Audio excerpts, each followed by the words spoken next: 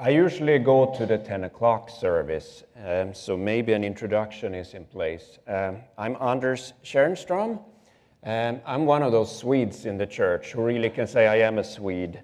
In 1999, maybe around September, was probably the first time I set my foot in this church. I came as an exchange student to North Park Seminary in 1998. And at that time, it was a very good-looking youth pastor of this church, whom I fell in love with, Anna Rosenberg at that time. Became my wife, and here we are many years later, and 3 children later. I have been a member of this church since 2010, and my daily job is as a hospice chaplain with Unity Hospice in Chicago. I usually get the opportunity to be up in the pulpit once every summer, so I'm glad to be here. They have been together for more or less non-stop 3 years. They have seen him teach, they have met individuals and groups, and they have seen him perform miracles. He has first asked them what other people are saying about him. That is interesting to stop and think about and to discuss. But what really matters in this text is when Jesus asks the disciples, "Who do you say that I am?" Lord, come with your Spirit in this part of our sermon and open our hearts.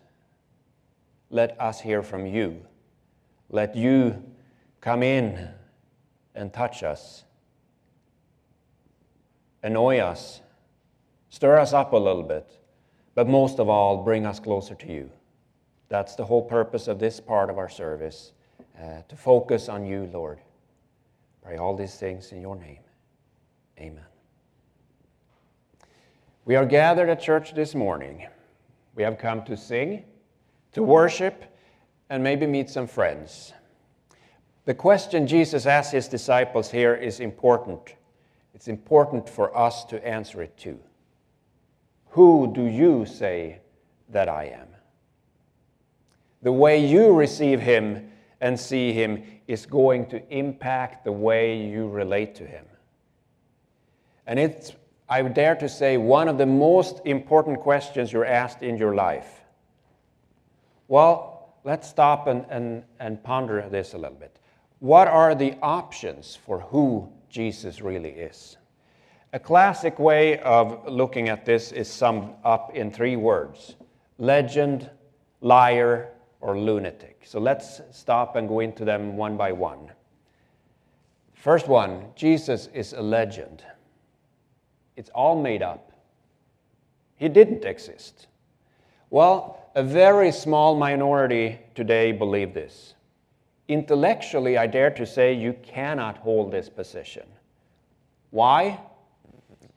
Because there's more historical proof of the existence of Jesus than on any other person in human history.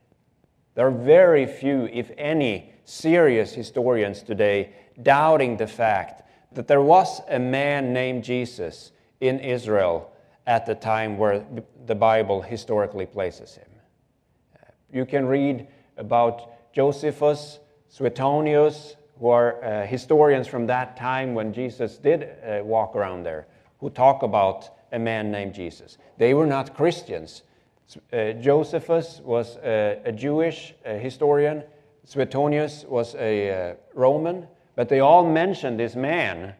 Who he was, that's another question. But Jesus walked around there in sandals in the part of Israel that we read about him in the Bible.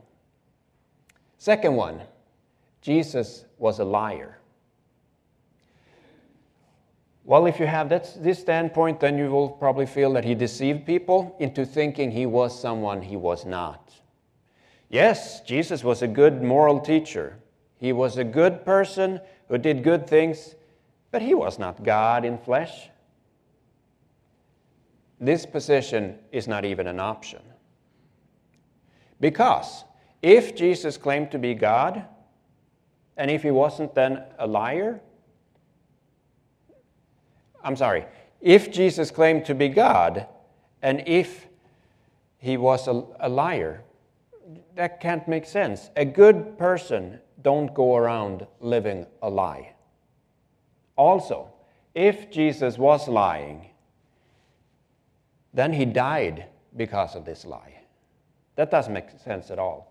If you're making up these things, which I don't believe he did, but if Jesus made up all these things, he came before Herod. Herod asked him who he was. He came before Pontius Pilate. He asked him who he was. He didn't say anything. He was willing to die for this if it was a lie. It never happened. So this lie alternative falls short too. Third one, Jesus was a lunatic.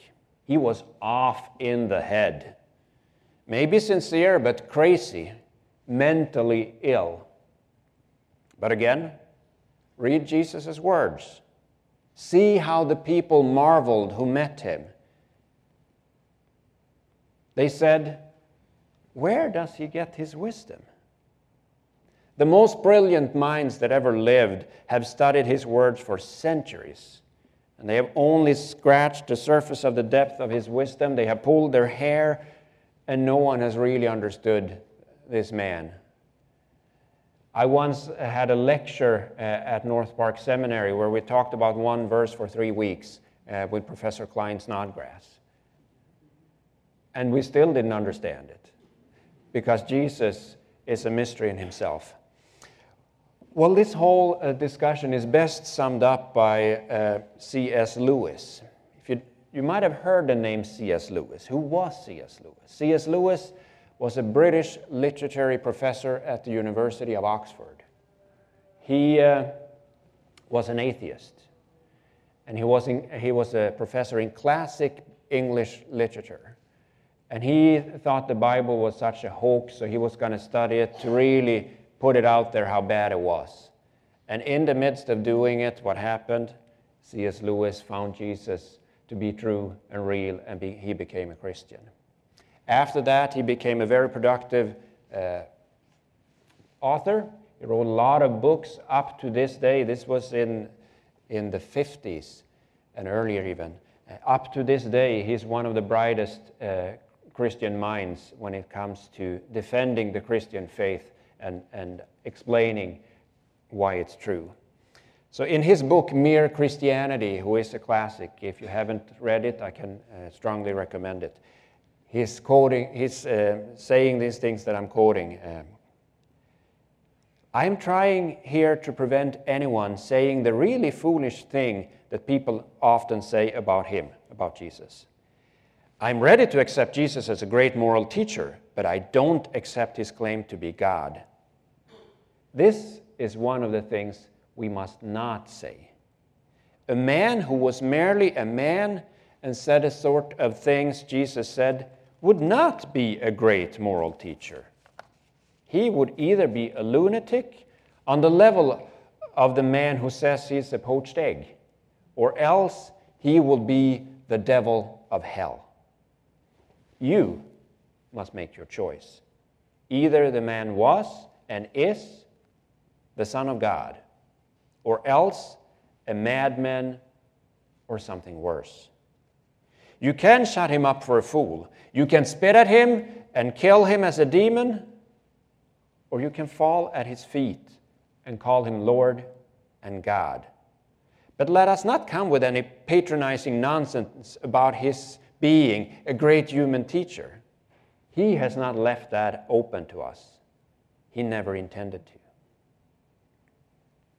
So at the end of the day, do we believe in our hearts the same thing Peter said, that Jesus is the Messiah, the Son of the living God?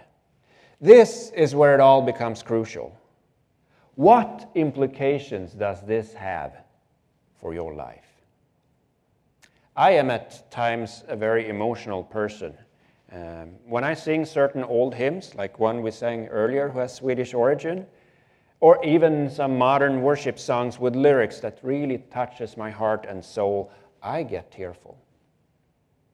I get that because I believe that this Jesus is the Son of God. How about you? Do the songs and the readings touch your heart? Is Jesus the Son of God? In my daily job as a hospice chaplain, I meet individuals who are about to die. Many of them have church background, but still there are different ways they look at their approaching death. Some of them are, of course, at peace with what lies ahead. They know and they trust that Jesus will, when that time comes, come and put his hand around them and lead them home to be in heaven, paradise, the kingdom of God, or whatever we want to call it for all eternity. But I also have patients that I meet who are afraid of dying. They might have been in church all their life. They have sang all these hymns. They have read all these Bible stories. They know about Joseph and his brothers. They know about Noah and the ark. They know about Peter on the road to Damascus. They know it all. But they have not accepted Jesus as the living Son of God. In the church tradition that we, the Covenant Church, belongs to, we talk about the importance to receive Jesus as your personal Lord and Savior. This is what this text is all about. You have to make a personal decision about what you think about Jesus. You can't walk away from it. There was a very liberal theologian named Rudolf Bultmann, whose ideas I don't like. I can talk to you later about what Bultmann said, but he was the father of what has been called the demythologization. What that is a fancy theological word, basically that most of the miracles in the Bible, or specifically in the gospel that Jesus did, didn't really happen. Bultmann means that it was more like on a ideological level. It was, for example, when 5,000 men was fed by those loaves and fishes. It didn't really happen. What happened was when this little boy came with those gifts to Jesus, everyone opened their hearts and really showed that they had food. That's what Bultmann says. I don't believe him. I don't like anything he said except this. He said one thing that I agree with. It doesn't matter whether or not Jesus was raised from the death in history, as long as he has not risen in your heart. Say it again. It doesn't matter whether or not Jesus was risen in history, as long as he has not risen in your heart. I encourage you to look at the legend, the liar lunatic, and make your decision. Who was this Jesus? It's like we sing, or are they saying in that old rock song, who are you? Who are you? That's the question. Who is Jesus? Don't walk around it. Maybe you've been here in church for years. You like it here. It's nice. You have friends here. But the question about Jesus has been scary. I encourage you to make a decision this morning. Maybe you made it in the past. That Jesus is the Son of the living God. And let it show in your daily life. I believe in Jesus, who died for us to give us life. We have a Lord who, the Bible says, conquered death so that we may live. Jesus loves you. And he wants you to let him know who you think he is. Jesus wants you to change your life day by day by having you become a little bit more like him. This text is long, and it keeps on talking about building the church on Peter, on the rock. That's in one way a sermon in itself, so I'm not going to go there too much. But it talks about building it on someone who has accepted Jesus. Jesus wants to build the church on you and me. As we read, it talks about when we come to him, we become living stones in God's building. We are building the church together. And the way we look at Jesus makes has all the matter in life. This is, as I said initially, one of the most important questions you're ever approached with. Who is Jesus? Don't walk away from it. Who is he? Amen.